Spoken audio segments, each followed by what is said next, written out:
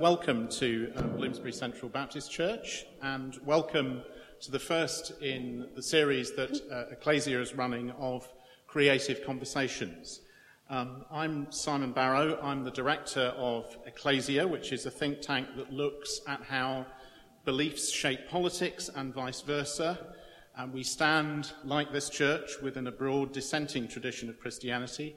We promote justice and peace and action for change with people pushed to the margins. And we work with friends of different religious and non-religious outlooks who believe in that kind of approach to policy and to social transformation. So that's who we are. We're delighted to be working with Bloomsbury Baptist, which is one of our bases, along with the internet and Edinburgh, where I'm living.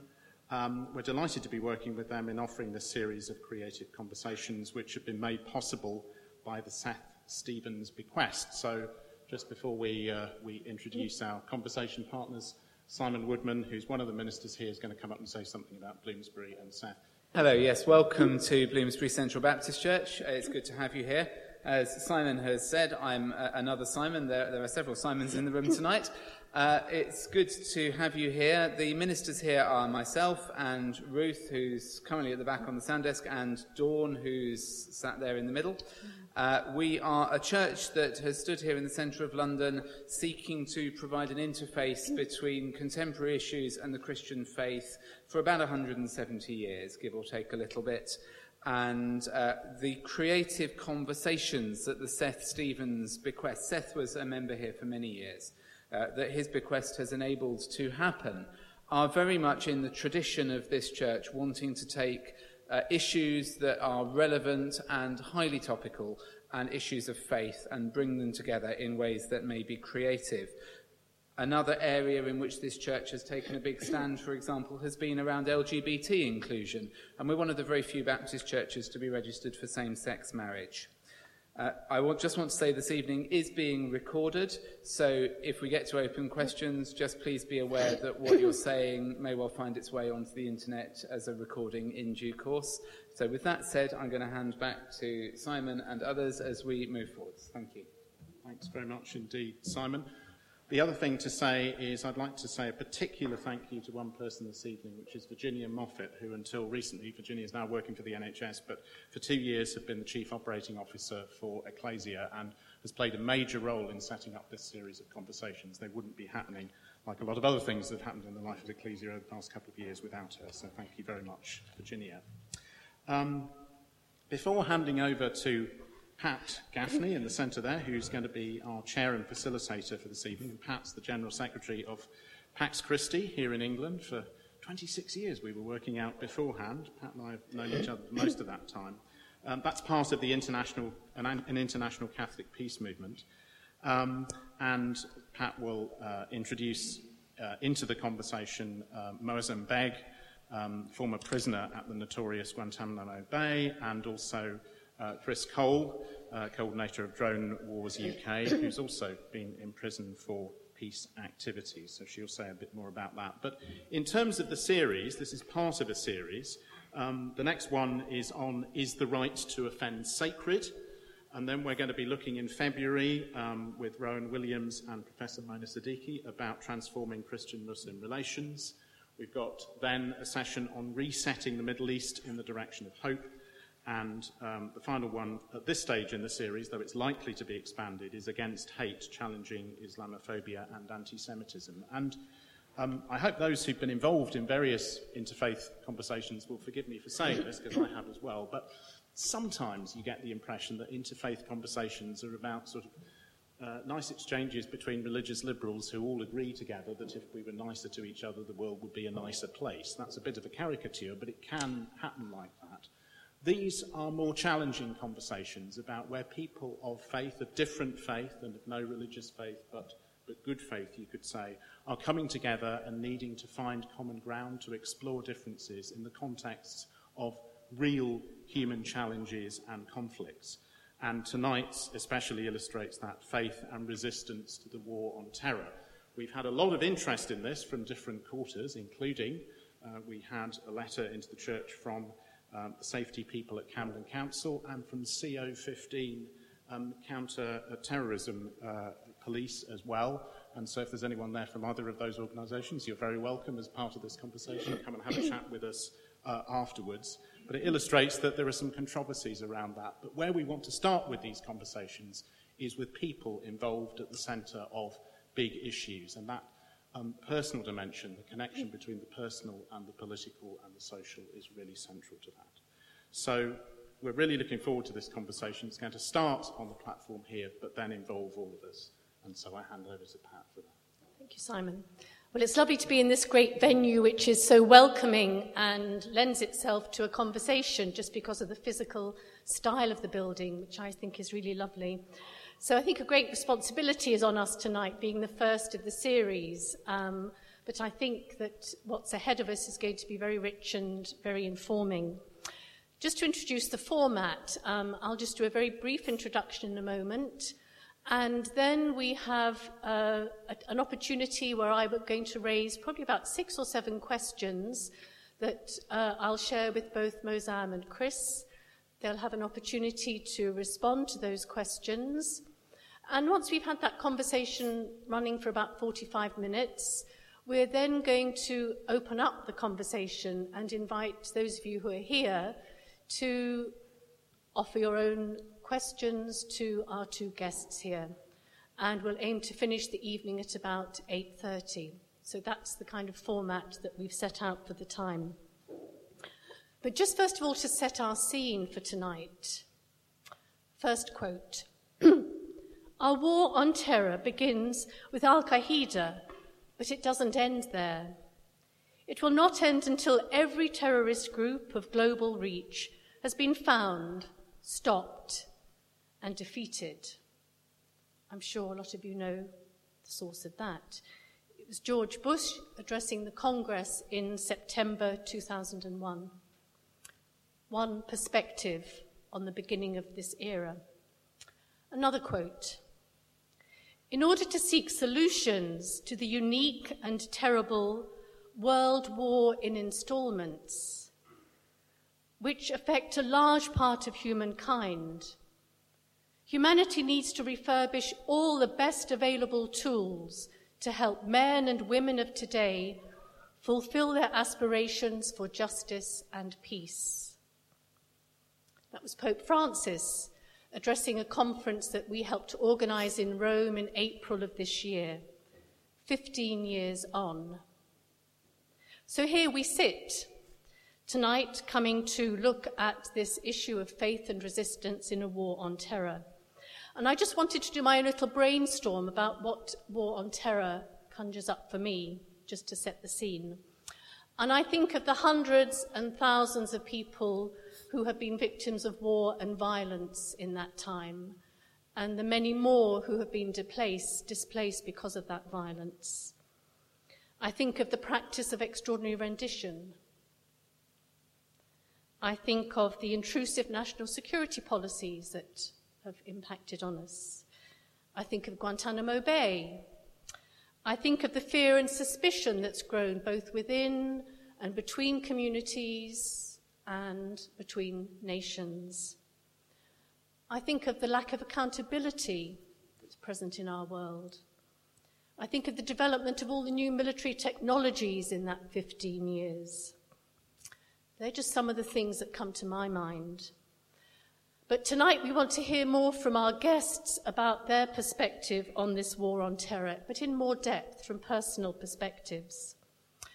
So we have our 2 guests. We have Mozam, and Mozam's engagement in responding to wars began back in the 1990s, taking him first to Bosnia as part of a relief effort there, and then to Afghanistan to support community work in education and in water projects. In 2002, he was seized while in Pakistan and taken back to Afghanistan and held for nearly a year in the Basram Air Base, before then being moved on to Guantanamo Bay, where he was held mostly in solitary confinement for almost 2 years. In 2005, he was released without charge. These experiences have led him, as many of you will know, to write, to give talks, to become involved in advocacy work against such things as imprisonment without trial, torture, on community relations. And in 2009, he undertook a speaking tour with the former Guantanamo Guard, a tour entitled Two Sides, One Story. More recently, in 2014, Mozan was arrested and imprisoned for 8 months under our anti-terror legislation and charged with, among other things, supplying a generator to Syrian rebels. The case collapsed and he was released when a verdict of not guilty was declared. And today, Mozan is now the outreach worker for CAGE, an organisation that works to empower those communities that have been impacted by the war on terror. And he does that through advocacy, or the organisation does it through advocacy and support and education work. And he lives in Birmingham with his family. Chris Cole began his work of digging into the causes of war back also in the early 1990s, researching on the arms trade and in particular digging into the work of British Aerospace Systems. He's worked professionally for faith and non-faith peace groups, the Fellowship of Reconciliation, the Campaign Against Arms Trade. His faith reflections and discernment as a Catholic Christian have led him to take the path of non-violent resistance and to challenge the preparations for war. And these actions have taken many forms: fasts, civil disobedience, vigils and protests. And some of these activities have also taken him to be arrested, to go to court, and to be imprisoned on several occasions, and also has caused his family to be impacted when goods were taken from their home. He's also continued his research work, and in recent years the particular focus for Chris has been that of drone warfare. And this week his latest report was launched, Out of Sight, Out of Mind, Out of Control. Today Chris is director of Drone Wars UK, and he lives with his family in Oxford. So, on to our questions. So, I'm going to begin. I'll ask the question, and then I'll ask Chris to respond first, and Mozan can pick up. So, our focus tonight is very much the context of this time we call the War on Terror. So, I'd like each of you to describe what that War on Terror means for you.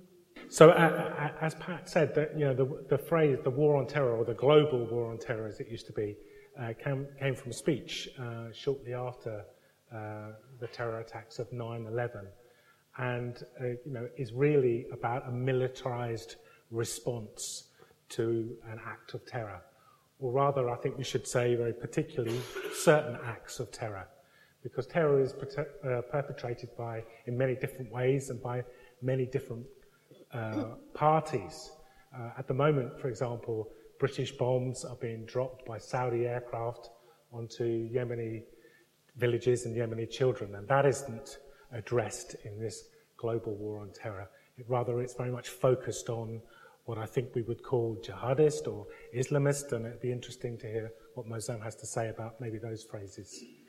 I think, the speechwriter who wrote that speech for George Bush, I'm sure he didn't write it himself, kind of had in mind, I think, there were these mass public campaigns in the US, the war on poverty, the war on homelessness, the war on drugs. And obviously that was, in his mind, this kind of mass public campaign. But it then, has been quickly focused on militarism, but then quickly kind of spread out into focusing on cultural issues and political issues and legal issues. And really, it's now almost focused, we were talking about this earlier, how there is, a desire for great change in our world, the kind of structures that dominate and divide us in our world. People want to address those and change those. But you're only allowed to address that in a kind of certain limited framework. If you go beyond that framework of how we can change our world, you get called an extremist or a terrorist. And one of the difficulties I think that we're facing at the moment is that those words are becoming interchangeable. You know, if you're an extremist, you're almost a terrorist. You know, and the idea of violence incorporated in terrorism is being dropped, just, you know, for political extremism. And we're getting this idea of we must tackle non-violent terrorists as well. And I think Professor Paul Rogers, some of you will know his work, and he very much talks about lidism. You know, there are people who want to change the world, and we think in particular perhaps of the Arab Spring. But rather than responding to those global urges and impetus for global change in our world, democratically almost, the lid is screwed down tighter. And that lid screwing down tighter I think is what we can call the war on terrorism. And it's very interesting that we trace the war on terrorism back to 9/11. I'm sure most of us, or all of us, can probably remember where we were on 9/11. And I was with about 1,500 other people. Some of you here may have been with us, where we were outside the massive arms fair that was taking place that week in London, the Docklands Arms Fair, which takes place every 2 years. And while it was something of a coincidence, I think, that the arms fair was taking place at the same time as that awful act of self-destructive violence, you know, there are real connections, I think, between, you know, the arms trade, between, you know, this kind of cultural idea that our salvation and our security is in the ability to inflict death and destruction on others. That's a very long answer, sorry. Thanks, Chris. And Mozam, how would you like to describe this phrase, war on terror? What's its meaning for you? On the 16th of October this month, there will be a program on BBC Radio, on BBC4, on Storyville, and it's going to be called Mozam Beg, Living the War on Terror. And that's based on a film that was made just a few months ago called The Confession, and it's been showing around in cinemas around this country. And essentially, for me, it's not just an abstract or something that I can describe based on research. That's something that I've lived. I've lived a part of it. My closest friend is a man called Shakir Amir, who was returned to Britain after having spent 14 years without charge or trial in Guantanamo. It's hard to describe when I'm talking about this that I'm not referring to a country somewhere in Africa or Asia or South America, but he was a British resident who was taken to Guantanamo and held there against his will by our closest ally in the name of the war on terror. And building up and developing that place called Guantanamo Bay was all as a result of that war on terror. Shakir Amir, when he returned after 14 years, was still the same man, but he'd changed a lot. He'd seen things that most people would not even be able to relate to. But the biggest thing that he saw, and the biggest impact of the war on terror on him, were his children. His children, at the time that he was incarcerated, the eldest was 3 years old, the youngest hadn't even been born. Faris, who is his oldest or his youngest son, for the first time in his life in 2015, saw and began to appreciate, as a teenager, what it's like to have a father. That, for me, is what the war on terror has done. And if it's done that to somebody who lives here in London, in Battersea, then you can imagine what it's done to people who live in Iraq, Afghanistan, Pakistan, Syria, Egypt, Yemen, and the whole Middle East that has been affected as a result of the various aspects of the war on terror, whether it's the invasion of Iraq that happened as a result directly of a man who was captured in Afghanistan and tortured into giving a false confession that Al-Qaeda was working with Saddam Hussein on obtaining weapons of mass destruction, whether it's to do with the dodgy dossier, whether it's to do with the invasion that happened as a result of that, whether it's to do with the presence of Al-Qaeda that never existed in Iraq, that came into Iraq as a result of the invasion, and then during various transformations after becoming Islamic State in Iraq, became Islamic State in Iraq and Sham, and then eventually IS. The causal link is too clear to ignore, and yet that's what we've done. And so the war on terror, as the statement said, that it didn't begin with Al-Qaeda, that it began with Al-Qaeda in 9/11, essentially. But it's not going to end. And how can it end? That we've produced somehow, collectively, the whole world together, an organization that makes Al-Qaeda look tame. That's where we are today. In 2016, we've introduced more anti-terror legislation in this country than we did at the height of the IRA campaign, in which 3,000 people were killed, including bombs right across this country. We have laws in which people have been convicted for writing poetry in the land of Shakespeare. We have people convicted for disseminating books and distributing books that were written in the 12th century. We have now a prevent duty. It is a legal duty upon our public sector workers to report on somebody who may appear to be extremist. And how do we determine what an extremist is? Here's the irony. A refusal to accept the rule of law, i.e. not to detain people without charge or trial, or to keep them tortured in a place where they have no access to justice. No respect for democracy, like, for example, in Palestine, where you had democratic elections, or in Algeria or in Egypt. No respect for democracy, or not understanding mutual respect for one another. So all of these things are somehow going to determine you to be an extremist. And yet, who is trained for this?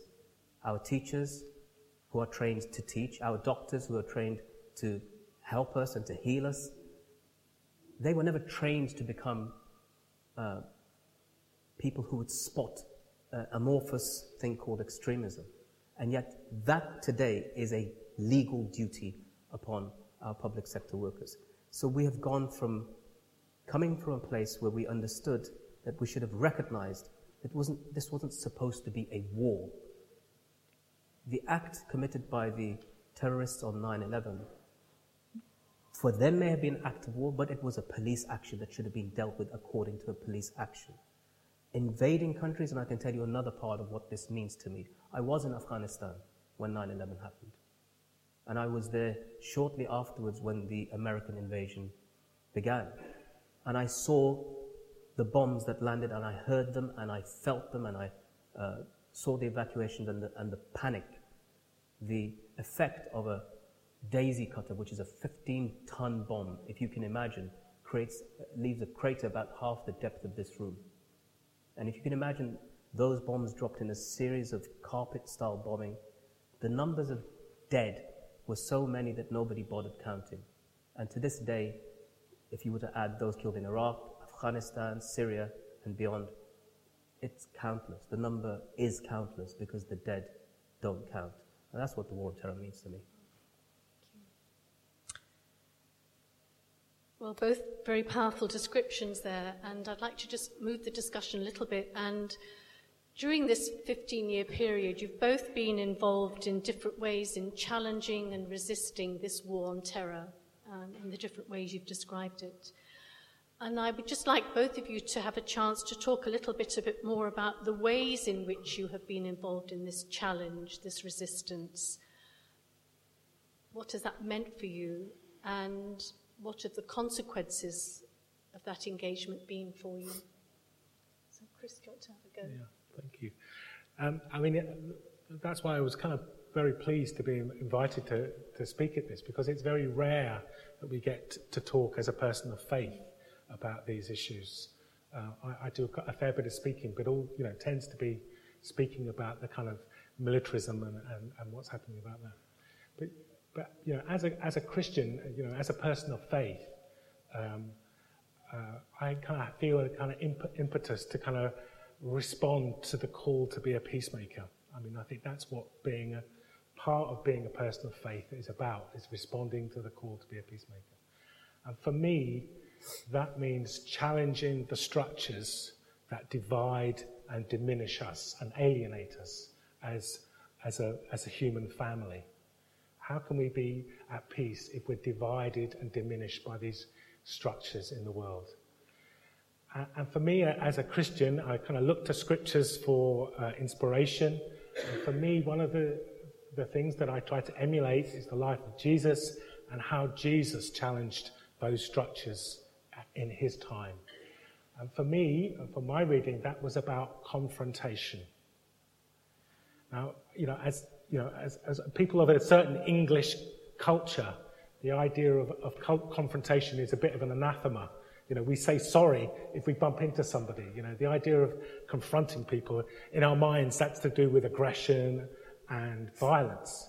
But I don't mean confrontation in that way at all. I mean confrontation in the sense of to directly put in front of somebody, to say, look, there are choices here. Or perhaps a better way to put it is to expose the choices that are being made.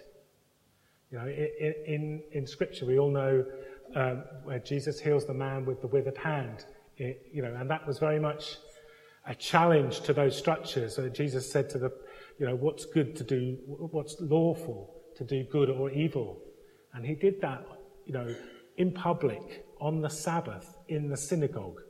It's really charged. It's kind of like doing an anti-war action at the cenotaph on Remembrance Sunday. Really confrontational.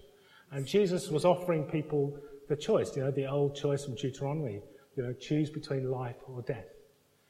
And so for me, one of the ways that I try to make that choice and expose the choices that are being made in our world, because we often don't see them, is through civil disobedience, through non-violent direct action.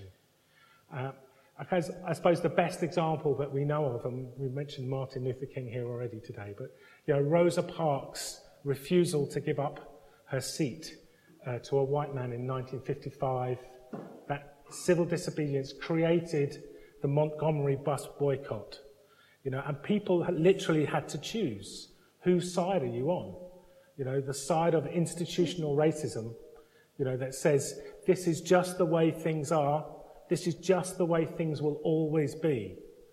Or, to make a choice to say, well, things can be different. We can have equality and justice and humanity. So, the civil disobedience that I've been involved in has often been quite clumsy and hasn't produced, those big choices. And we need to kind of discover, as a people of faith and as, people who want a better world, how can we expose those choices that are being made and that we can make a better choice in our world. So for me, it's been about, challenging the arms trade, going into military factories and disrupting what's going on there,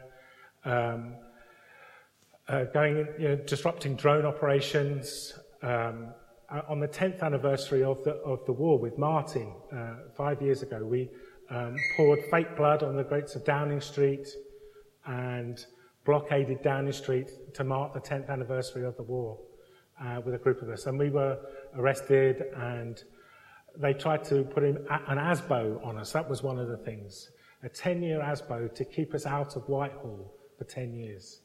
And so there are, the powers do fight back. We know that, and so it involves imprisonment, as you mentioned, and courts, and bailiffs, and injunctions, and the house has been searched. I think we talked about earlier how, that's hard. So for me, as a person of faith, it's about trying to expose the choices that we make, and there is a response to that. No, Sam, for you.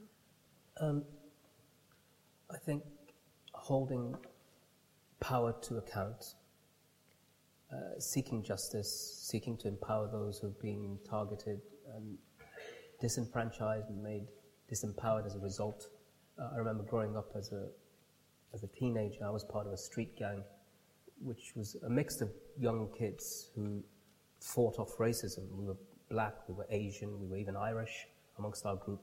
But the focus then was the xenophobia that existed on everybody. It was foreign. It's now honed in onto a particular group. For now, it's the Muslims. I know in the past there's been other groups that have been affected by various aspects. And we have to always find the bogeyman. And so there's two ways to respond to this. Either retreat into your shell, hide into your cloistered communities, seek protection there and don't venture out because you feel safer, or do the opposite and to reach out in events and forums like this where you can challenge and be challenged. And this means you have to pay a price, a very big personal price, as you've understood. The police will raid your house, they'll raid your children, they'll take your children's property away, they will disperse them, they will target you in the newspapers, in the media, in the press. You will have court cases against you, you'll have assets frozen, your accounts will be closed, your passport will be taken away, and if you're the lucky one. Because the unlucky guy will be the one that gets droned, for example, or who gets imprisoned, or who gets, like Shaka Rama, 14 years without charge or trial. And so this is the cumulative experience of the community that's happening on a day-to-day basis. One of my roles, and it's an important one, it's one that I think Chris has alluded to, you pay a price. You don't fight for justice and expect that you're going to get away scot-free. I don't think that's been the experience of anybody that's fought for justice, whether it's Jesus, or whether it's the suffragettes, whether it's Martin Luther King, whether it's Malcolm X. Everybody pays a big price. And only later generations recognize the importance of the role played by such people. I don't equate myself to any of those great people, but I look towards them, including Jesus, as an example. I remember it was in Bagram, the Bagram detention facility, which was a very dark place. It was a place that I'd been held in for a year in Afghanistan and prayed and asked, I can't wait to go to Guantanamo. I'd seen 2 people beaten to death by American soldiers with their hands tied over their heads to the top of a cage, being repeatedly punched and kicked. I was subjected to the sounds of a woman screaming in one of the rooms next door that I was told was my wife being tortured. I was threatened that if I wasn't going to cooperate with the Americans, I would be sent to either Egypt or to Syria to be further tortured. And during that whole period, I had imagined that it can't get any worse than this. And I also made sure that the Americans were fully aware, even though it was to my own detriment, because I wasn't in any situation where I had access to lawyers or to the law courts or anything. Everybody was involved in this. The FBI were present, the CIA were present, MI5 was present. The entire world's most powerful law enforcement intelligence agencies were my adversaries. But I told them in writing that no matter how long it takes, whenever I get out from here, I will make sure that the world knows what you did to these men. And I'm not afraid for what happens. And it's not because I'm a brave person. It's because I was afraid that they would do something far worse to me. And so when I did get released, I did start a process of seeking accountability and justice from these organizations and individuals. And that process hasn't ended to this day. In that Bagram detention facility, I remember I received a message through the Red Cross, and it was simply this. A child was born on the 27th of June, mother and baby well, that's it. That's how I learned about the birth of my youngest son, who I never got to see until he was 3 years old, for the first time in his life. And it was there that an American soldier, and he was a Southern Baptist, he said to me something that really resonated, and it resonates with me to this day. And though I'm a Muslim, I believe in my faith, I love my faith, but he said something to me as a Southern Baptist. He said, people ask, oh Lord, why me? Why me? And he said to me, I say, Lord, why not me? And I've thought about that for such a long time as a person of faith, because my faith fluctuated up and down as I was in all of those circumstances. And it fluctuated to the point sometimes that I didn't know whether my Islam was doing anything for me, and at other times I thought Islam is the only thing that's doing something for me. So that was a really important part. Something I've learned and a lesson I've taken away from there. And that is, again, part of the resistance. Just in the way that Bobby Sands famously said, our revenge will be the laughter of our children. There's a Quranic verse that says, O you who believe, stand up as just witnesses for God, and do not allow your hatred or your animosity of a people to cause you to do them an injustice. Be just, that is closer to God consciousness.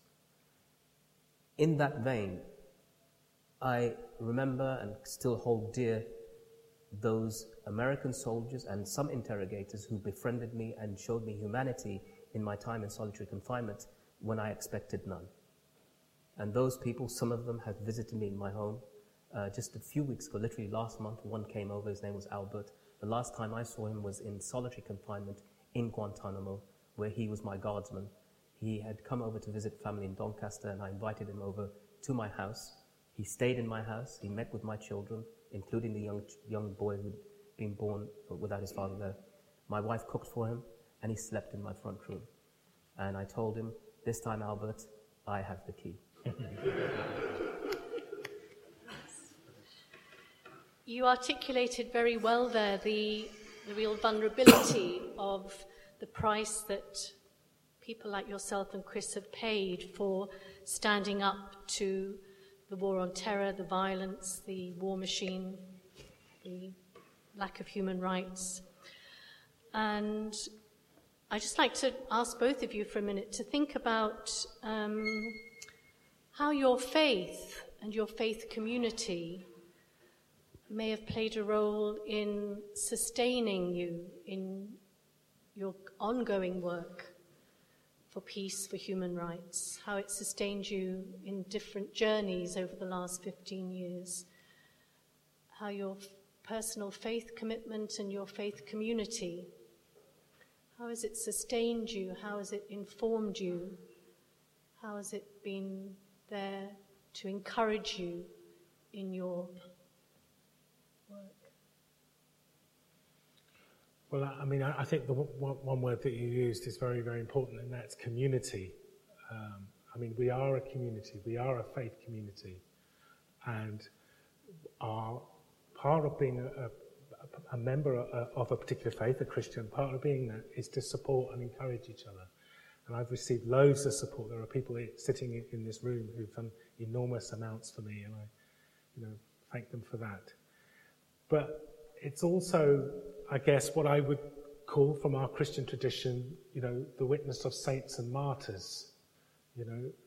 Not necessarily those who are, officially labelled by the church, but those who have, struggled with the same struggle that we struggle with, both around the world and through time, in the past. And, we learn from them and gain support from their journey and from their witness. And I think particularly somebody that Pat introduced me to very much is somebody called Franz Jägerstätter, who was a German farmer who lived, a Catholic, who lived at the time of the Third Reich, of the rise of Nazism and Hitler, and he simply refused to fight.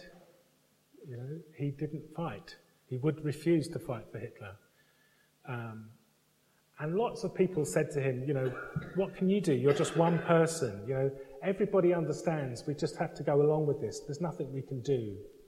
And his priest said that to him, and his bishop said that to him, and his friends said that to him. You're just getting yourself into trouble for no reason. You have to just go along with this, and it will all be all right. And Franz said, no, we have to stand up. We have to speak for what is right, even if that costs us. Mozam's been talking about the cost. And he was eventually beheaded by the Nazis, and he didn't know anybody would know about his story, but thankfully people got his story out, and he has been an inspiration to many, particularly around the idea of conscientious objection, and his story helped really internationally to gain recognition for people refusing to fight. And part of my story is I became involved with the Fellowship of Reconciliation, which is a Christian pacifist organisation set up by conscientious objectors at the beginning of the First World War. German and Christian conscientious objectors set up this organisation together, and it's still in existence. And I was very lucky when I got involved in the organisation in the early 80s to meet some of those conscientious objectors, even from the First World War, and to listen to them and hear their story. And their story inspired me and sustains us. And right around the world, in different struggles around the world for justice, that's what inspires and sustains us, I think, in our ongoing work. What about you, Mazam? You've had a lot of time alone and must have felt extremely isolated at different times in this last 15 years. What sustains you? What kind of community is there for you? Interestingly, my father, he passed away recently, just a few weeks ago. And he, unbeknown to me, mounted a campaign while I was in Guantanamo for my release. And what he did was, essentially as an ordinary person, an ordinary man fighting for justice for his son, was to create a series of people of faith and no faith and beyond who understood his struggle for justice, i.e. he wants justice for his son. If his son's committed a crime, take him to court. If he's not, he should be immediately released. That was his fight. And he showed me, I think, that the fight for justice is not exclusive to any one group or set of people. It's not exclusive to any faith or no faith. It's not exclusive to any religion, though all believe in the concept of natural justice. And so for me, it was important to find support from within my faith community, and I readily got that. I still get a huge amount of support from them. But it was the extension of that support and learning to ally with groups of individuals and organizations who, just as you've said, admire the fight for justice. There are numerous characters throughout history, throughout religious history, throughout the history of the Middle East and of Europe who come to mind. But for me, this again, it's another Quranic verse that was really important in helping to discover this part of my journey, and that is, O mankind, we have created you from a single male and a single female, and we made you into tribes and nations in order that you know one another. And the best of you in the sight of God is the one who is most conscious of him. And so again, the notion of coming together, of knowing one another, of being, what is the God consciousness to me isn't simply about your personal relationship with the Creator.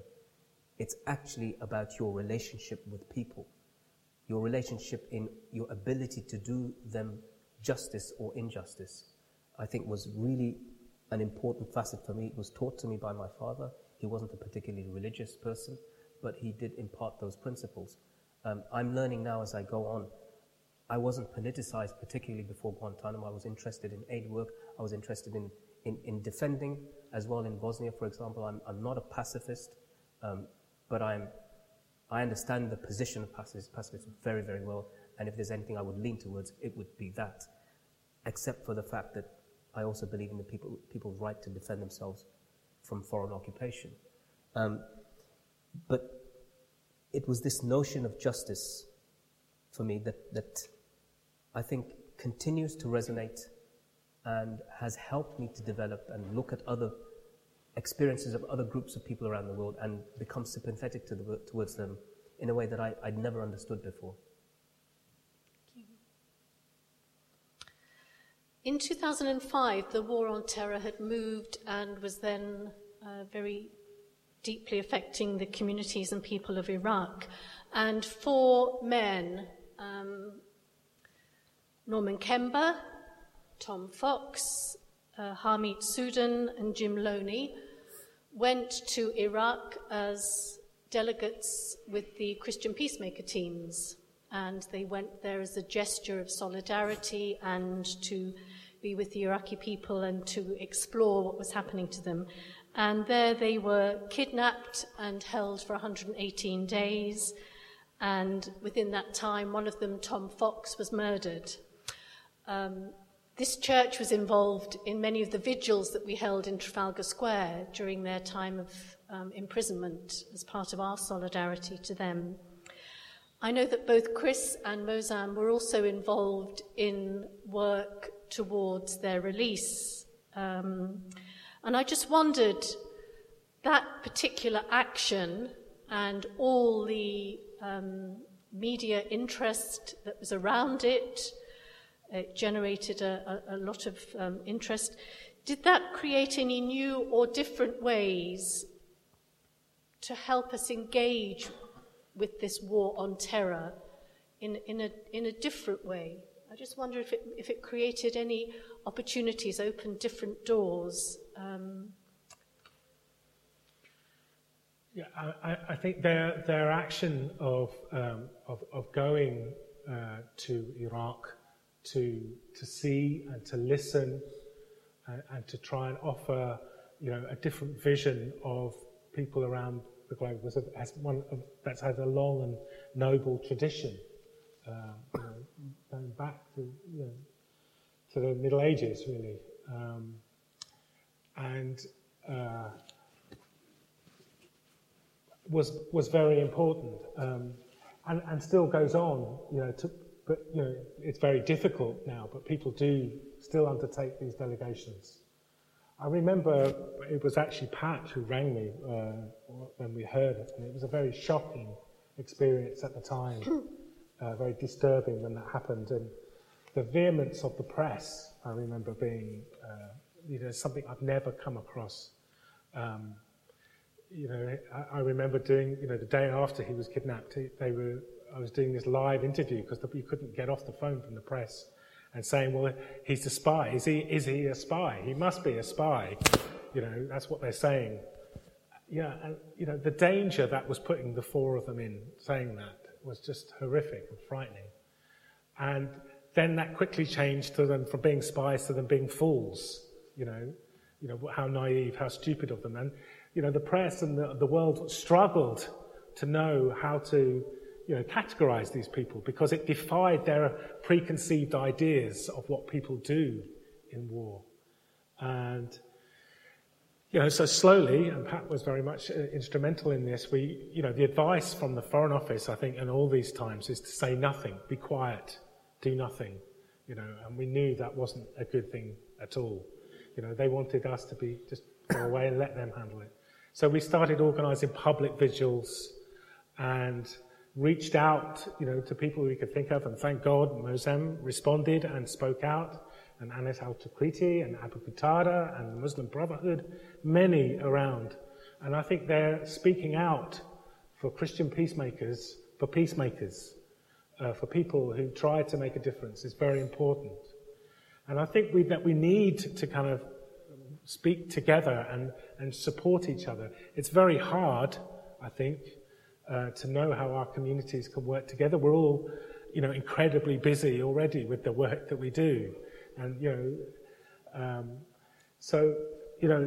think we very much need to build and strengthen that. The question is how we do that. I'm not sure I know particularly how. It'd be interesting to hear what Mozam said. Yes. I remember I'd just recently been released from Guantanamo, Yes. and I just walked back to seeing a family that I hadn't seen for 3 years, including the child I'd never seen. And shortly afterwards, I did an interview with the BBC about something. The news of the British, well, not of Norman Kember, and the other hostages had broken, and I suggested, I think, to somebody at the BBC, do you think it would be appropriate for me to make an appeal? And the reason for me was simple. The hostages were dressed in orange suits. That's the first thing that came to my mind, that they dressed them in orange suits. Why did they do that? I don't think that's how they dress Iraqi prisoners. No. It was just fresh at the time. It was still, people were talking about the Guantanamo prisoners being dressed in those signature orange jumpsuits.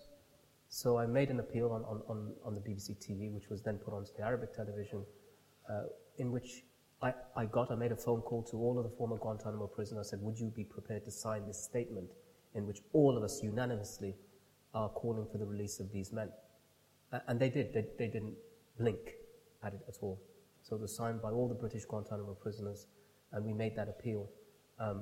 Sadly, as you've said, that the American gentleman was executed. But the other three, including Norman and Hamid, and is it James? Yes. Were all released. I still haven't got to meet Norman, but I've known what he's done in relation to Abu Qatada. He helped to assist in his bail application for when he was released for a short while. That was his reciprocation.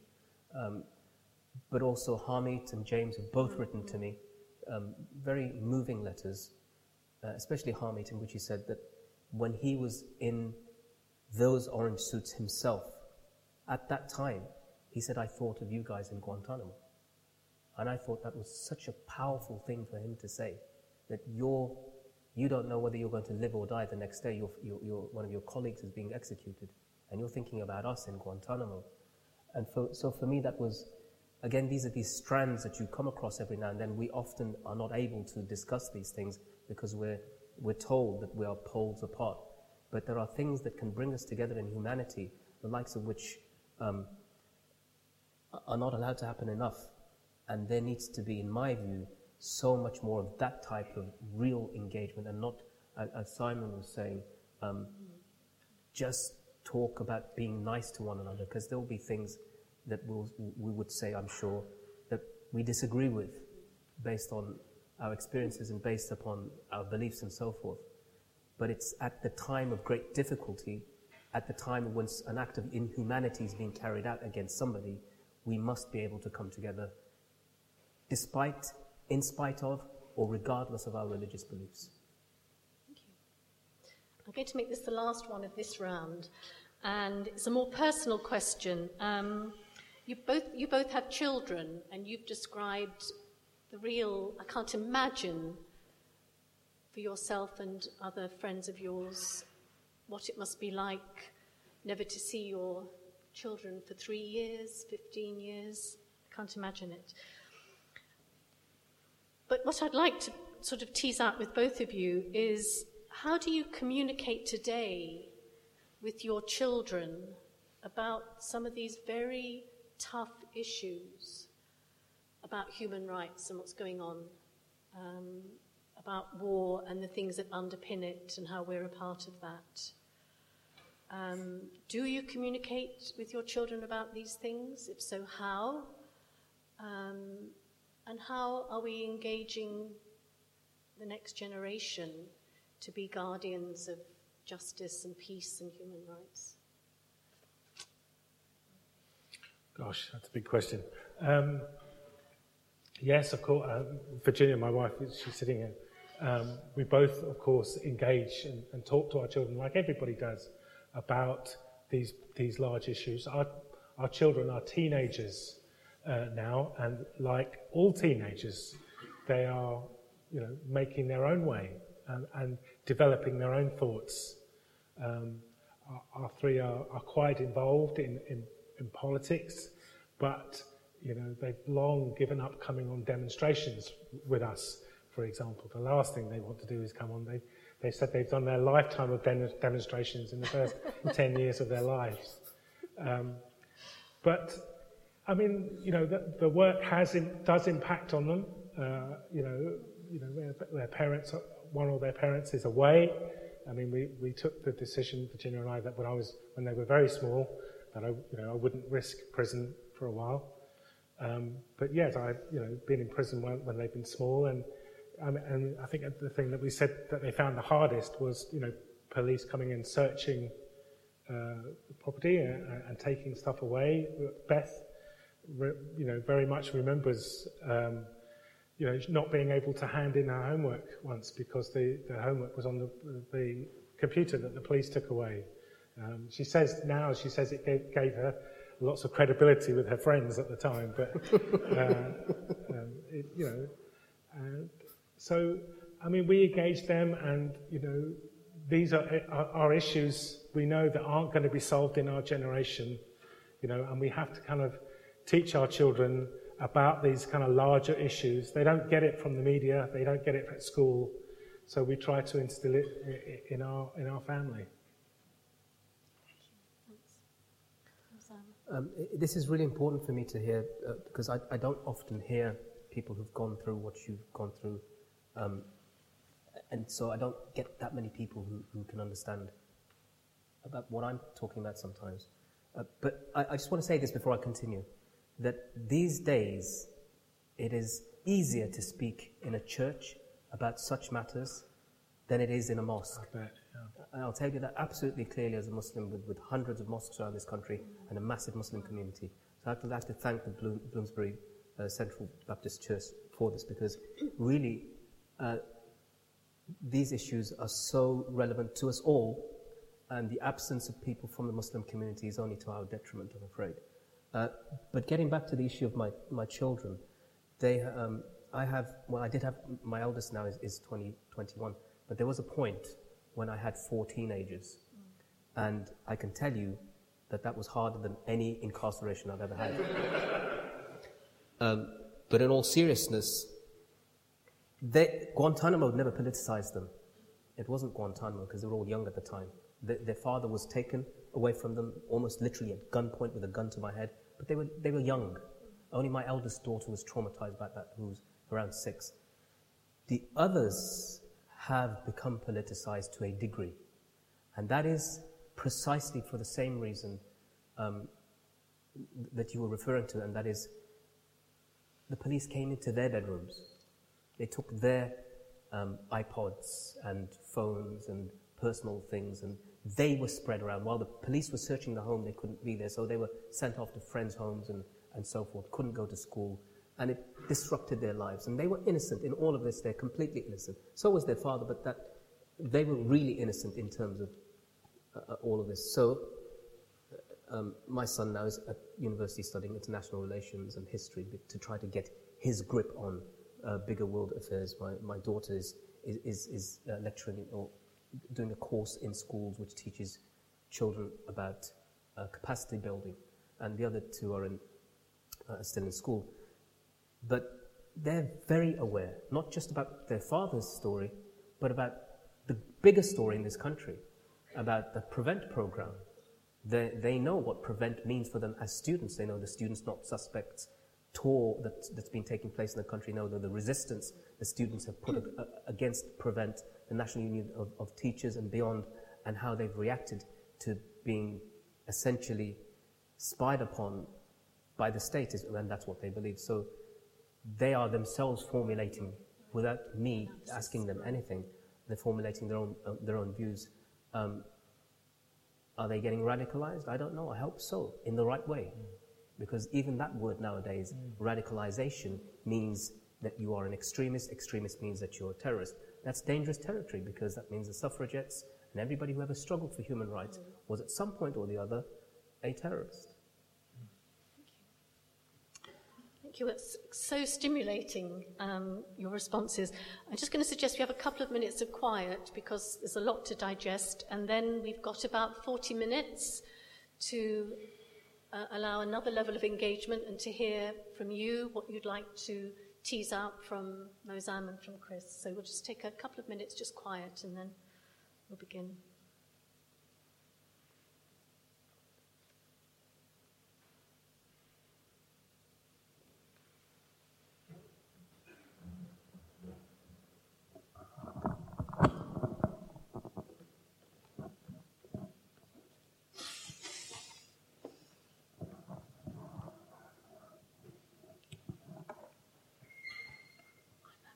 So I think we've got a roving mic, which is great. And what I'd like is if you want to ask a question, that's great, just indicate. And if you could just tell us your name. It's always nice to know who's in the room. And then if your question is for Chris or Mozam in particular, just say who you'd like. And then we'll take it from there. So thank you, you've been waiting. Thank you. Yeah. Thank you for this great event. My name is Hamid Kakar. I am from Afghanistan, and I have two questions. I'll make it short, is to Mr. Muzam. The first question that I have is that you actually said that you were in Afghanistan during the Taliban regime. And so I would like to ask you that under what visa you traveled to Afghanistan, and what was the purpose of your travel to Afghanistan? And because during that time, Afghanistan had no foreign organizations besides some terrorist organizations, i.e. Taliban, Al-Qaeda, and the Pakistani establishment, the ISI, that were sending people to basically massacre the innocent Afghans. So that's one question. The second question that I have for you is, you just stated that churches are welcoming, whereas in the mosque, we can't have this discussion. As a Muslim, I agree with you. And so my question to you is, this is because of democracy, because we live in a democratic country that gives us the right to have a dialogue. Whereas under the Sharia law, we will not be having this dialogue. And of course, it will be one view, and that will be the Sharia. And if you don't agree with it, then you're going to have no voice, you'll be executed. And as a Muslim, I can say this. And so my question is, would you, as a Muslim, as someone who is seen by the Muslim community, respected by the Muslim community, would you say that we should basically sign a petition that Muslims of the UK will not vote for the Sharia law, not now, not in 10 years, not in 100 years? Thank you. Okay, so 2 points there. I think they're very clearly for Mozam. So I was in Afghanistan in 2001. I went there with my wife and my kids to work on a project to build a school in Kabul, and we built 2 schools, and we helped to set them up, helped them to run them, and to build projects for building wells in some of the drought-stricken regions. And that's where we remained until the US-led invasion, where I had to evacuate with my family to Pakistan. That was how I was doing there.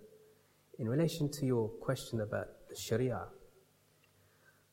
it's a really loaded question, because you know and I know as a Muslim, we all operate and implement the Sharia in our homes every single day.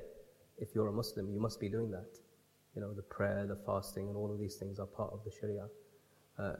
If you're talking about should we sign something to say that the Sharia should never be implemented and so on, I don't think anybody's ever advocated that. No, it's of course not. This is Britain. This is Britain. There's absolutely no need to do that, because this is Britain. There are some voices, I'm sorry to join this one, but there's some voices, some people, and the Muslim communities, because Muslims such as myself, we fled Sharia. We came to live under democratic rule of law, not under Sharia law. Otherwise, I would have gone to Saudi Arabia, but then, of course, in Saudi Arabia, they would see me as a second-class or third-class citizen because I'm an Afghan and I'm from Asia. And so I would say that, of course, every Muslim practices the fast, prays, and goes to Hajj, everything. We do that. But my question was that, of course, it's not going to happen because in the UK there are a lot of other non-Muslims as well, and they're in the majority. But if, say, even if, but for you to just say that you will sign that, will actually, because you just said it, that it's the churches that provides for talks like this, not the mosques. And so under the mosque, which is the Sharia law, and Sharia law has been the law of the country, of the government, that's what I meant. Thank you. First of all, the reason why these talks are not happening in mosques isn't because they don't want them. It's because they're too afraid. They're afraid of anti-terror legislation. They're afraid of being targeted in the Daily Mail. They're afraid of being targeted by anti-terrorism police. You know, even this event here, right here in the church, we had counter-terrorism police wanting to speak with people before it happened. So that's part of where we're living now. It's how we're living now. We're living in a society, even in Britain, even in this democratic state, where people can be detained without charge or trial. If you heard what I said earlier on, There have been 14 pieces of anti-terror legislation right here, right in Britain. And that is essentially what I'm talking about. I'm talking about Britain. I'm not talking about a foreign law. I'm not judging Britain by Sharia or by the law of another land. I'm judging Britain by British law. I'm born and raised in this country, and that's what I'm concerned with primarily. And so what we're having here, what we're seeing here, is a deterioration, an erosion of our liberties that have been fought for by many people. Your question in relation to the Sharia, I have to say respectfully, is not relevant to where we are right now. As I said, the Sharia, the most abhorrent part, as it were, of the Sharia, to most people, to my understanding, I'm not a religious scholar, is the crime and punishment aspect, the hudud. The Sharia itself is the law. So Sharia, as I said to you before, no Muslim can live without Sharia. No Muslim. He cannot be a Muslim without Sharia. You must have Sharia. The problem is the misconception that most people have, and I think you may add to this by saying, if you say, we reject the Sharia, you will essentially say, I reject Islam. You can't do that because what you're concerned with, you're talking about the hudud. And the hudud is the crime and punishment. The crime and the punishment, that aspect can never be applied in Britain. It will never happen. Okay. I'm going to open up. You can carry this conversation on, but I'd like to open up to other folk in the room. Yes.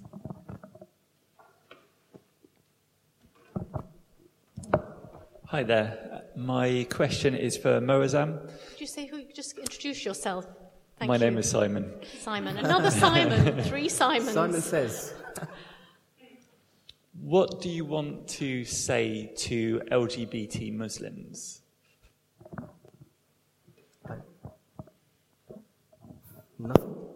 Nothing of anything in any particular way. Just as I don't want to say anything to LGBT people.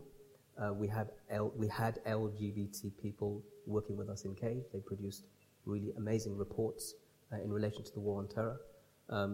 In my view, as far as people, whatever their choices are, we're living in a country where people are free to be whatever they want to be, and they're free to be whatever they want to be. I'm free to accept or to reject that point of view, but it's not really a discussion I get into because my expertise. And I'll tell you this much: if there was a LGBT plus person in Guantanamo, I would have been fighting for his rights just like for anybody else. But there weren't any. So my experience has been this, that the targeting of me, people in my community, my children, my family, and so forth, has been relentless. Whereas LGBT people have received more rights now in recent times. Those rights, as it were, in de facto terms for the Muslim community have been eroded. And the constant targeting of us has pushed us and backed us into a corner where we are living in a state of fear. And I mean really a state of fear. Fear of the racists, fear of the extremists, fear of the police knocking on the door. Every time there's a knock on my door, I think it's the police. So do my children. So we are living in a state of fear.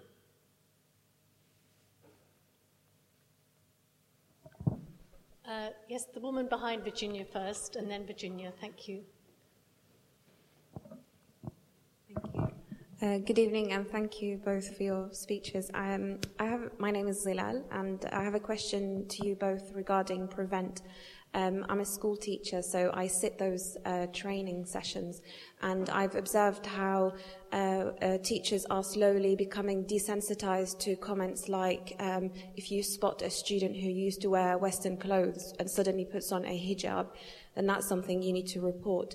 And for me, it's something I can't be desensitized to because I'm a hijab-wearing woman myself. And when I challenged that in my school, we were, welcomed and told that we need to come up with specific ways to identify vulnerable students. And I would like to help to come up with something less offensive. So my question is there a way to identify a student who is being radicalized or somebody who's vulnerable without generalizing in the way they did in those training sessions? Thank you. I'll let Chris give you a rest. Sure. Yes.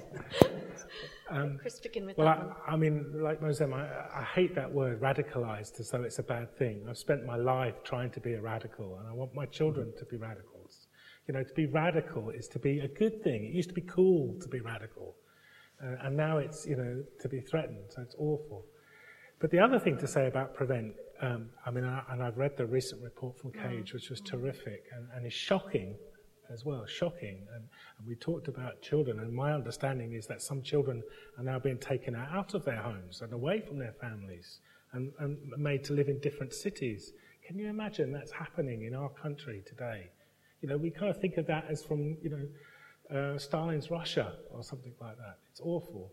But I'm a kind of white, middle-aged, large male. You know, I've never come across Prevent. It's not aimed at me. It's not aimed at my children. It's aimed at one particular section of the community, and that's abhorrent, I think. So we've just received released a report about the unscientific nature of the Prevent strategy, and particularly something called ERG22, which is extremism risk guidance, that has been now dished out to public sector workers, almost 500,000 of them.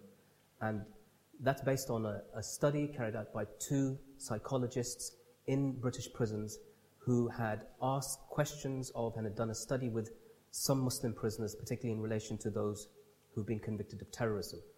They took that study, identified 22 particular points at which a person may get radicalized, and then now the government have dished that out across the country and made that into its extremism risk guidance.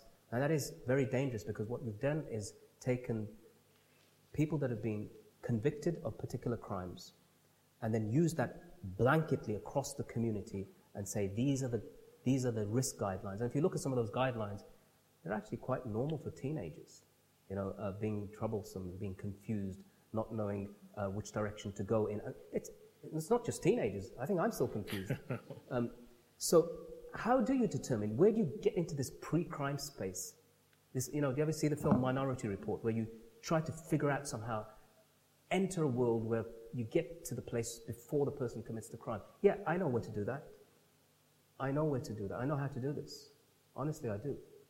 But the government does not want to answer this question. And that is, when your security services said that the invasion of Iraq is going to increase the likelihood of extremism and terrorism in this country, why did you take no note? What have you done about it as a result?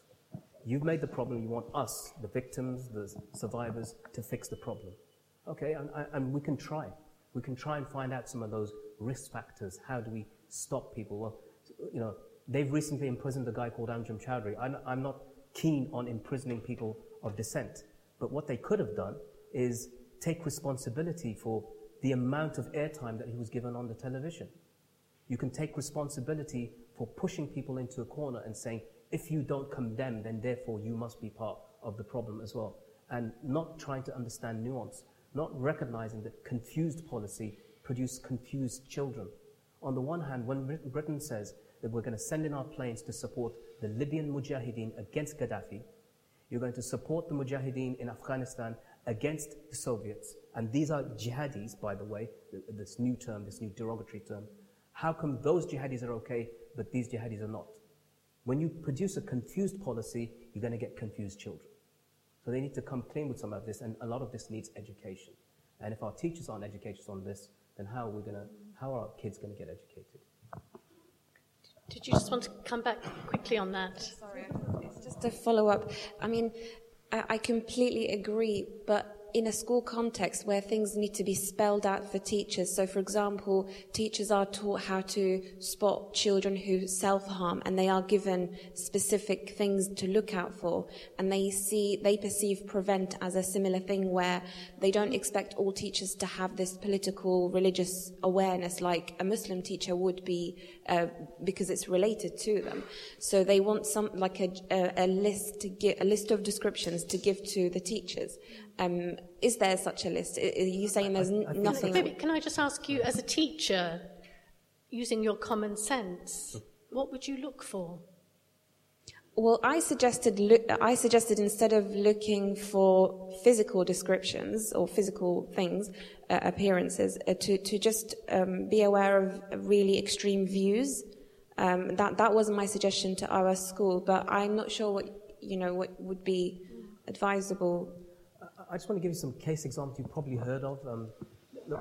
How do you do this?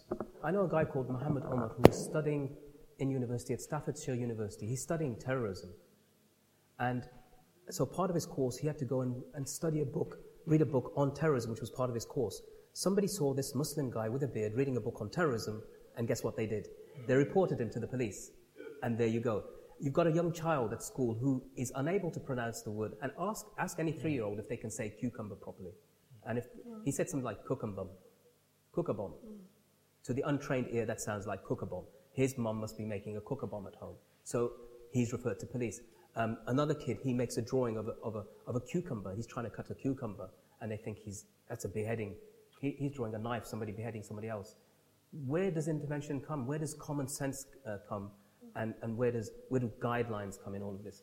I remember at school when you had kids who had problems at home, they had difficulties at home. You could tell, everybody knew that there were things that they were suffering, and it was resulted in the class. And then teachers would make an intervention for safeguarding. But up until that happens, now the problem, if you look at this, the statistics show in 2015 alone, 4,000 referrals were made to Prevent. More than half of those were children, primary age. This has happened because the government has made it law. That's why we're here. And this is why so many people are against the Prevent program. There are no guidelines. In my view, there are no fixed guidelines. If you start following that rule of fixed guidelines, what are you going to do when somebody comes across and he doesn't fit any of that pattern? Virginia, you've been waiting.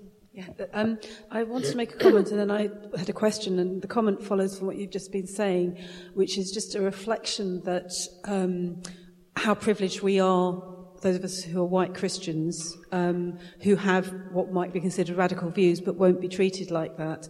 And I'm always conscious in these conversations about Prevent how if my children talked about direct action at school, nobody would take advantage of that. But if a Muslim child did, they're likely to be reported, and that's not something that we want to work with. But my question is, one of the things I think that was really amazing about the Norman situation was the way that you and Anas and other people spoke out. And you were able to reach those kidnappers and show them what the purposes and intents of the Christian Peacemakers was. And I think that was a really powerful thing because it helped bring them home. And I think the government, by targeting people like you, are missing a trick, because actually they should be working with you, because you can actually get into places that they can't. And the only way we're going to bring peace is to have these awkward conversations in difficult places and use every method we could. So I think the question to both of you is, how can we shift this conversation and help the government, the state, to understand that in order to make peace, we need to walk in some complicated ways? How can we do that? I don't have an answer, but I just wondered. So walking in complicated ways in order to get to that vision and dream of peace. Chris? Gosh. I mean, it's very difficult. I mean, we have to use our community. One of the things that, I spend a lot of my time in the kind of secular peace movement, Stop the War, Campaign Against Arms, CND, I think. And, when I say to them, we come together once a week, all the people in our streets, we walk down to church and, we meet people. To them, that's amazing. And we have this community, in our mosques, in our churches, everywhere, where we can offer a different vision. And lots of people don't have that. They get their vision of the world from the Daily Mail, and that's how, I think that's a huge problem. I mean, all I'm saying is what the problem is rather than what the answer is, because I don't know. All I know is that we have to continue to struggle and continue events like this where we share and learn from each other outside of that way that we're taught through the Daily Mail and the BBC News and that stuff. Have you ever been invited into an arena or an environment that's completely beyond your normal one, to be a kind of a witness or a spokesperson or I mean, I sometimes get invited to kind of military conferences and things like that, which is and trying to talk in a different way about peace and security is very challenging in those circumstances. I mean, one of the things as a Christian peacemaker, I was a director of a Fellowship of Reconciliation for a long time, and we tried to have some of these interfaith dialogues, particularly with Muslim groups and organisations and Muslims, and it was very difficult because there was no real biting point. There was no real something to do, except when I began much more secular work to talk about drones. Then I got invited into mosque and to talk to Muslims, because that was something that was real, as Mozam said. When we talk about something real, there is much more a chance of dialogue. Yeah. Sorry, what are you asking me? Yes, well, it's picking up on Virginia's question there. Okay, yeah. I think that we have to, as I said, work on things that are tangible. Recently, I think I mentioned, when I was in Belmarsh prison, I'd been accused of supporting the Syrian rebels and so forth. One of the things that happened, I tried to make an appeal for the release of Alan Henning, who's somebody I was working on his case to try and get him released before I was arrested. Again, the security services intervened, and I think they played a hand in preventing him from being released in the way, or at least potentially released. They came to me in Belmarsh on a Sunday, pretended that there was, it was healthcare, it wasn't, and they wanted to see me. They said, Mr. Begg, we'd like to talk to you about making an appeal, which I'd already offered to make an appeal on television from inside prison for him to be released, possibly. In the end, they said, we don't want to do this because my trial was up in 2 weeks, and they know all of this was going to get exposed, that the British government had hindered my ability to try to call for his release. I'd gone to see senior ministers about his case before I was even arrested. They left the prison in front of my lawyer saying, Mr. Begg, we wish we had more people like you here.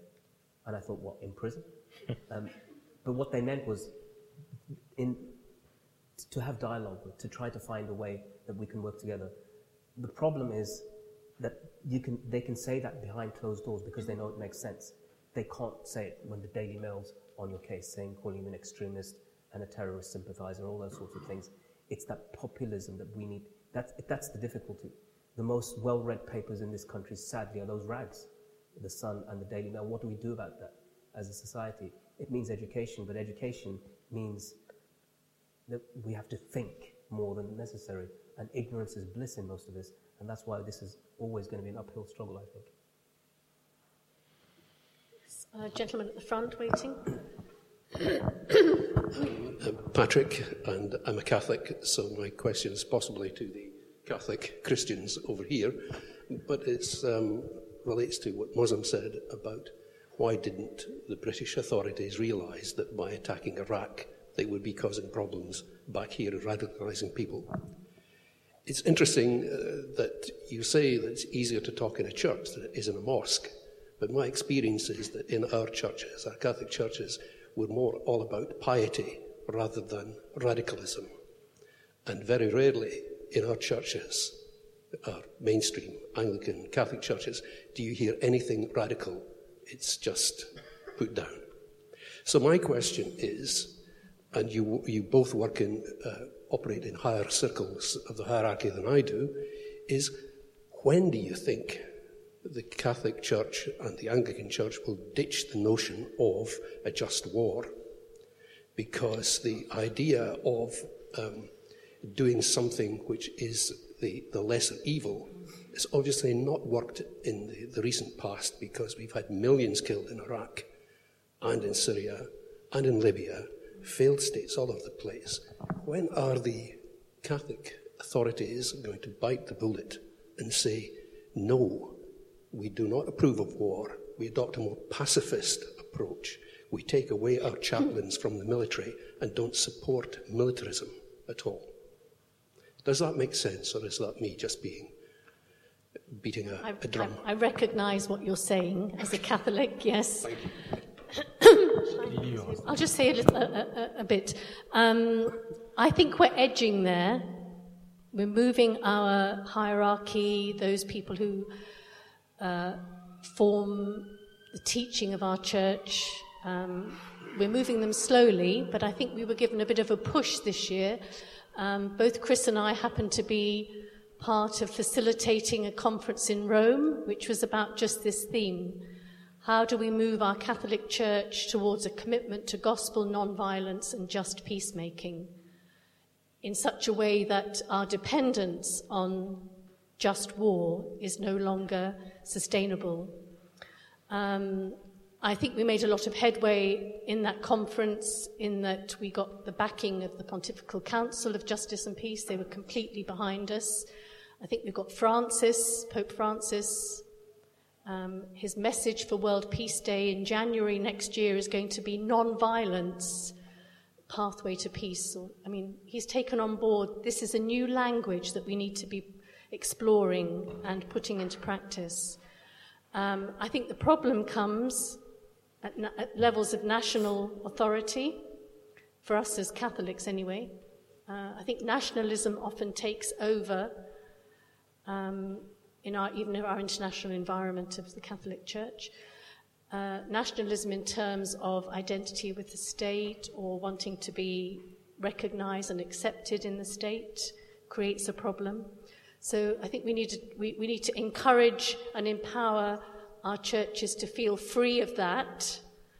And we really have to help our churches and our hierarchy understand what active non-violence is about, what just peacemaking is about, so that from looking at conflict prevention to how we behave in times of conflict to post-conflict peace building, all of those are part of one package of peacemaking. If we put energy and time and resources into those, we won't need our just war. We're edging there. We are edging there.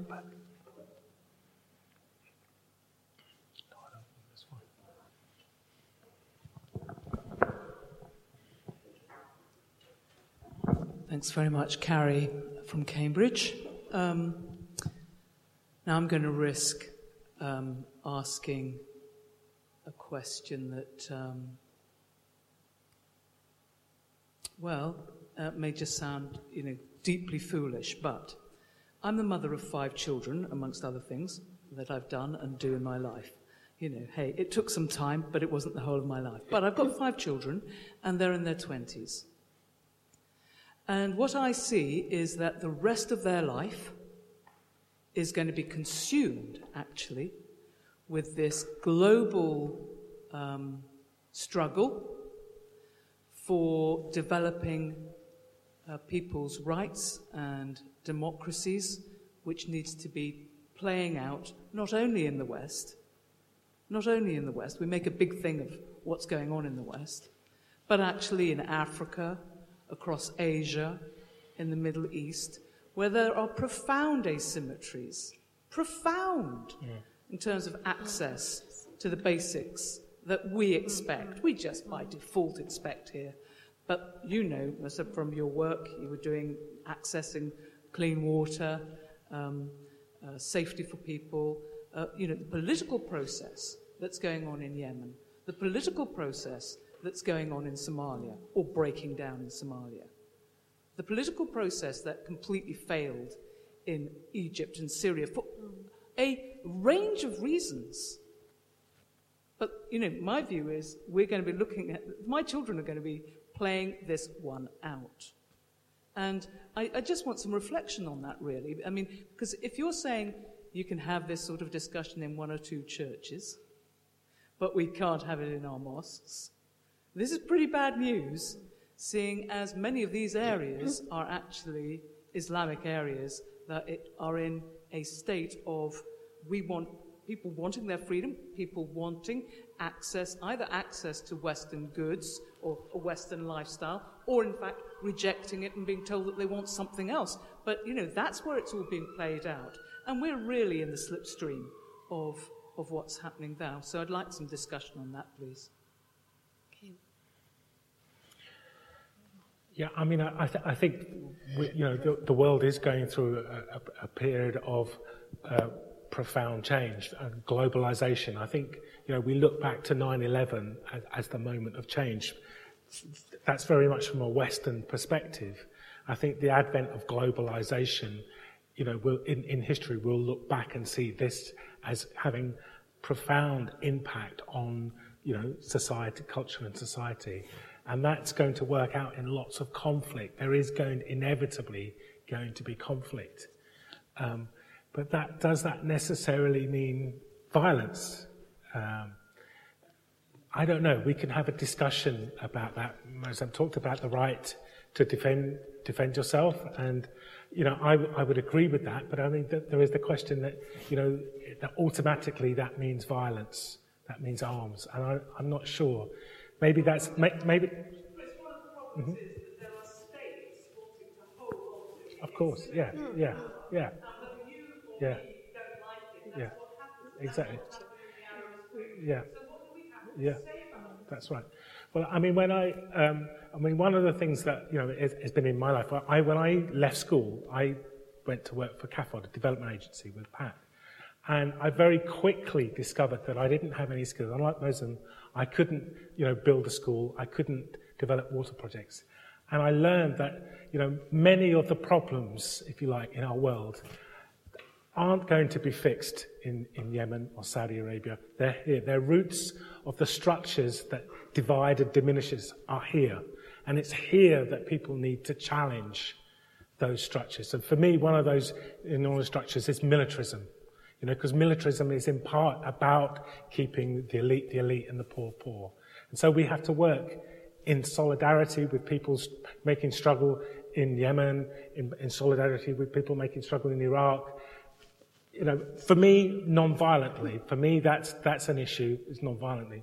But yeah, I don't have any super secret plan about how we bring the world to global peace and security. Thank God it's not my responsibility. That's God's responsibility. And we work in solidarity and hope and faith with God. That would be my response. I agree that there are no short solutions because these problems have developed over at least 100 years, if not more, since the carving up of the various states of the fall of the Ottoman Empire and so forth. We are still living as a result. Look at the first Gulf War. Kuwait. Where did Kuwait come from? How old is Kuwait? How old is Lebanon? How old are all those countries that have been made, Jordan and so forth? There are communities, religions, races that have been literally divided with a ruler on the map. And we are facing the consequences of that to this day. You've seen all of those countries that have been existed in the post-colonial period trying to find themselves. Who the hell are they? On the one hand, they're told that it's all about democracy. But what happened to democracy in Algeria in 1992, when the Islamic Salvation Front was poised to win the elections? Elections were cancelled, and an ensuing civil war happened in which over 250,000 people died. Why want the proponents of democracy then coming on and say, no, democracy no matter what? What about in Palestine? What about in Egypt with the Brotherhood? So you see, even democracy can only be tolerated if it suits our interests. If it doesn't suit our interests, we will ditch it like a bad habit. In Saudi Arabia, where's the democracy there? Yet they're our closest friends. We lowered our flag half-mast on all government buildings at the death of King Abdullah. We didn't do that at the death of any Hamas leader, yet it's a democratically elected organization at the time. So there are a series of questions we have to really ask about what is it that we're exporting? What is it we're talking about? And in the end, all the talk about ethics and morals, and they are trumped by the statement of Lord Palmerston, which was in 1852. He said, we have no perpetual enemies and we have no eternal friends. Only our interests are perpetual and eternal, and that is what we shall pursue. And in the end, that's what it's going to be about. It will be about our interests. It won't be about trying to fix the world, because we really don't care about that. One at the back and then one at the front, and then we'll make this the last question. So we'll start at the back and we'll come back to you. Got you. I'd like to thank you both for fascinating answers to the questions. This is a question to both Muazzam and Chris concerning your faith in relation to your experiences, and if you could perhaps talk about how your faith has strengthened you when you felt like most under the cosh, when the times have been most difficult for you, and perhaps if you have any specific examples where that's been the case. Would you like to say who you are? You didn't. Sorry, my name's Daniel Wiesnick. Thank you.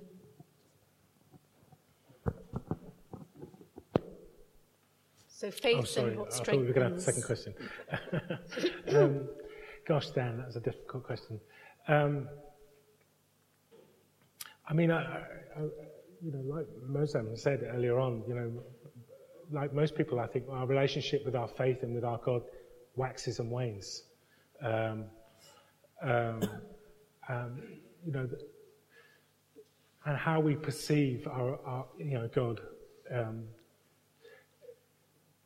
changes at different times. And I have had very inspiring, prayerful times when I've been, in prison, or I've been, having great personal difficulties. And other times I kind of think, what's this all about? I don't understand. This is just nonsense. So, I mean, I kind of hesitate to say that I have any wonderful insights or any, my relationship with God and my faith is probably exactly the same as everybody else's. I mean, I think, as I said, a little bit of what inspires me and I get my relationship with God is learning through other people. And, other wonderful people who've inspired me and taught me, and I've learned from that. Sorry, that's... Yeah, I have to agree with Chris. Also, there are numerous stories. I think even one it's synonymous in the Quran, Bible, and in the Torah. It's the story of Joseph being imprisoned for a crime that he doesn't commit. And then what happens at the end of that story is that he rises above everything. He rises above vengeance. He rises above all the thing that was done to him, and he's placed in a position of power and forgiveness and humility and all of those things. Had he not gone through that test, he wouldn't be the person that he was. For me, and I know for a lot of prisoners from the Muslim background, they love this story in the Quran. It's called Surah Yusuf, the story of Yusuf, and it's told as a story from the beginning to the end, which in the Quran doesn't happen with many stories. There's this famous saying of a Muslim scholar. He said that, what can my enemies do with me? For my paradise and my garden are in my chest. Wherever they go, they do not part from me. So imprisoning me is time for solitude with my Lord. Killing me is martyrdom. And throwing me out of my home and expelling me is tourism. And so I think that's an attitude that exists. And remembering that saying for me in prison was really important, because at the time of a spiritual low, I felt that that's it. I'm never going to see my family ever again. And you have to imagine, in a place like Guantanamo, everything is unfamiliar. The smell in the air, the food that they bring you, the clothing that you're made to wear, the soldiers, the accents, absolutely everything. So for me, again, as a Muslim, seeing that Quran, it's the same words, the same letters, the same syllables that I used to read as a child, and I may not have understood at that time, but now as I'd grown up, I'd learnt the Arabic language, I'd understood what I was reading, and for me, the words had a new resonance, a new meaning, and every time my faith descended, which happened often, I'd sometimes read those verses about Joseph and beyond, and pick myself up. And often it was a Christian, a Baptist, who'd come along and remind me of my faith. Sometimes, I remember once I think it was an evangelist or something, he came along and he said to me, "Why have I not seen you praying for the past couple of days?" And for me as a Muslim, I'm required to pray 5 times a day. And that's what woke me up. I said, oh my goodness, have I fallen that low? And for me, the prayer is just my communication with God. It's praising Him and using that as an opportunity to ask Him to alleviate the suffering. So for me, faith was important, but people were important too. We'll make this the last question. Thank you. Thank you. My name's Dawn. I'm the community minister here at Bloomsbury. And often when we have conversations, we will talk about what one thing are we going to do differently tomorrow. And I've been reflecting, listening to the conversations that we've been having this evening and thinking about, well, what do I do with this tomorrow? And for me, change comes about through relationship and through conversation. And we've talked a lot this evening, which is fantastic, but I'm wondering how I frame my conversations with my friends, with my family, in like how we do it in the classroom or the staff room or at the gym. When we talked earlier, you mentioned earlier about the fact that we label terrorists, but actually acts of terror are being perpetrated by our government, by other sort of movements. And I'm just wondering, is it helpful to kind of move a conversation and to highlight those things and almost say, look, our governments are doing acts of terrorism too? Or is it helpful to try and lose all of those labels and move on? Like, how do we frame our conversations with the people around us? Well, I mean, the thing that I would say, maybe tried to say, but the thing to say is to have conversations.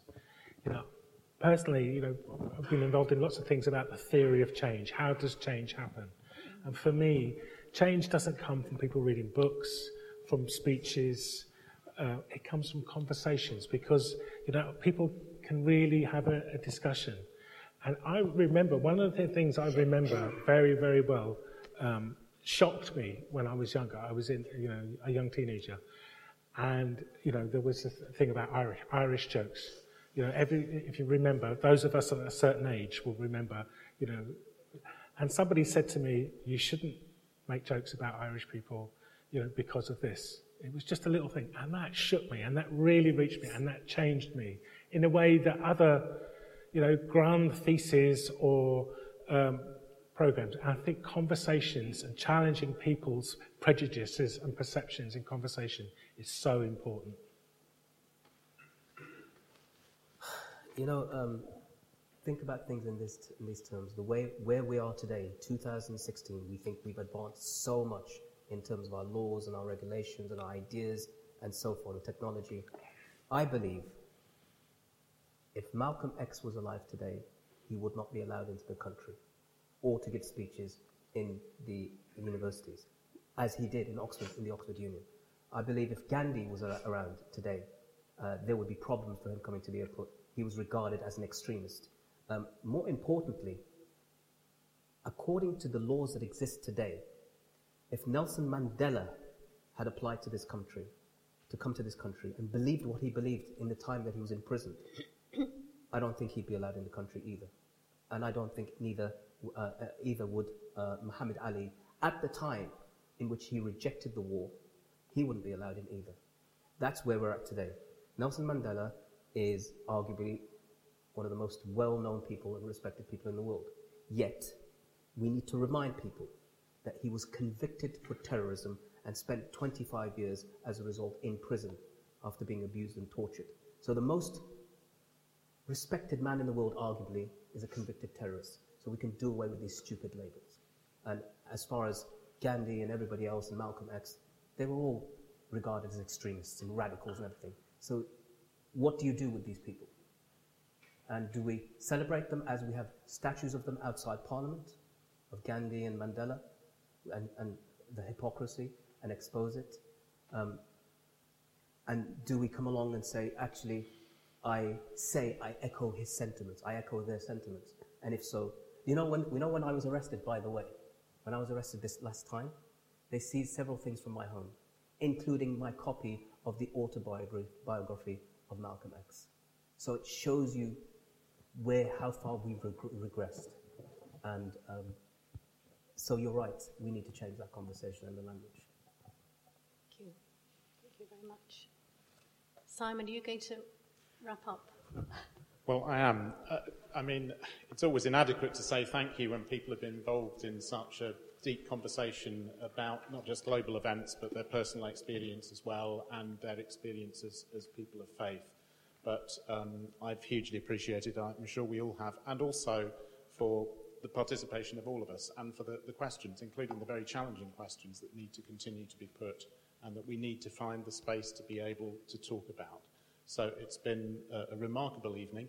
You will be able to listen to it again on a podcast that will be made available both on the Bloomsbury site and on the Ecclesia one. So I've just got a couple more things to say, but the first thing I want to say is thank you to everyone involved, but particularly to Pat and to Moazem and to Chris. Thank you.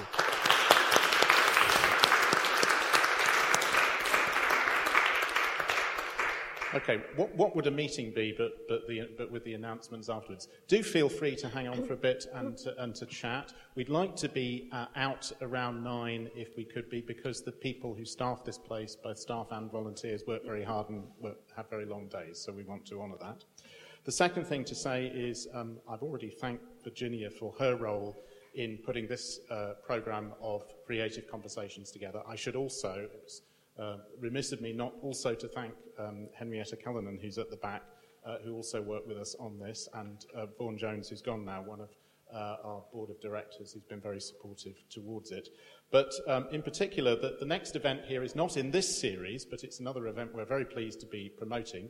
It's called Reclaiming Remembrance, and Virginia Moffat here will be talking about that theme of reclaiming remembrance. It's work that Ecclesia has done over many years. We published a report, first of all, in 2009 called Reimagining Remembrance, which has gone through various incarnations and has tried to influence the idea of the powerful idea of remembrance as being not just a way of looking at war that often is at risk of sanctifying it, but looking at how we move from war to peace. And Virginia has a book which is being supported through crowdfunding at the moment called Echo Hall, which talks about women's experiences across history as part of that. So that's, again, 6:45 here on the 10th of November. There are leaflets on the seat, and they'll also be on the Ecclesia website. And just to say, in terms of staying in touch with us, there's the sign-up sheet at the back if you want to, or Ecclesia. If you look us up, obviously we have our website, we have our Facebook page, our Twitter feed. Do stay in touch with us, and we'll keep you in touch if you want, particularly with events. And then I think the last thing I'm going to say is, again, what would a church meeting be without collection plates at the back? And so there are plates out there. This series of events has been supported through the fund we heard about earlier, created by A Legacy. But neither we nor Bloomsbury are rich people, and we have a lot of work to support, and we really do appreciate any support that you can give us in that. I think that's probably all. Someone will remind me if I've forgotten to say anything else. Thank you, and have a good rest.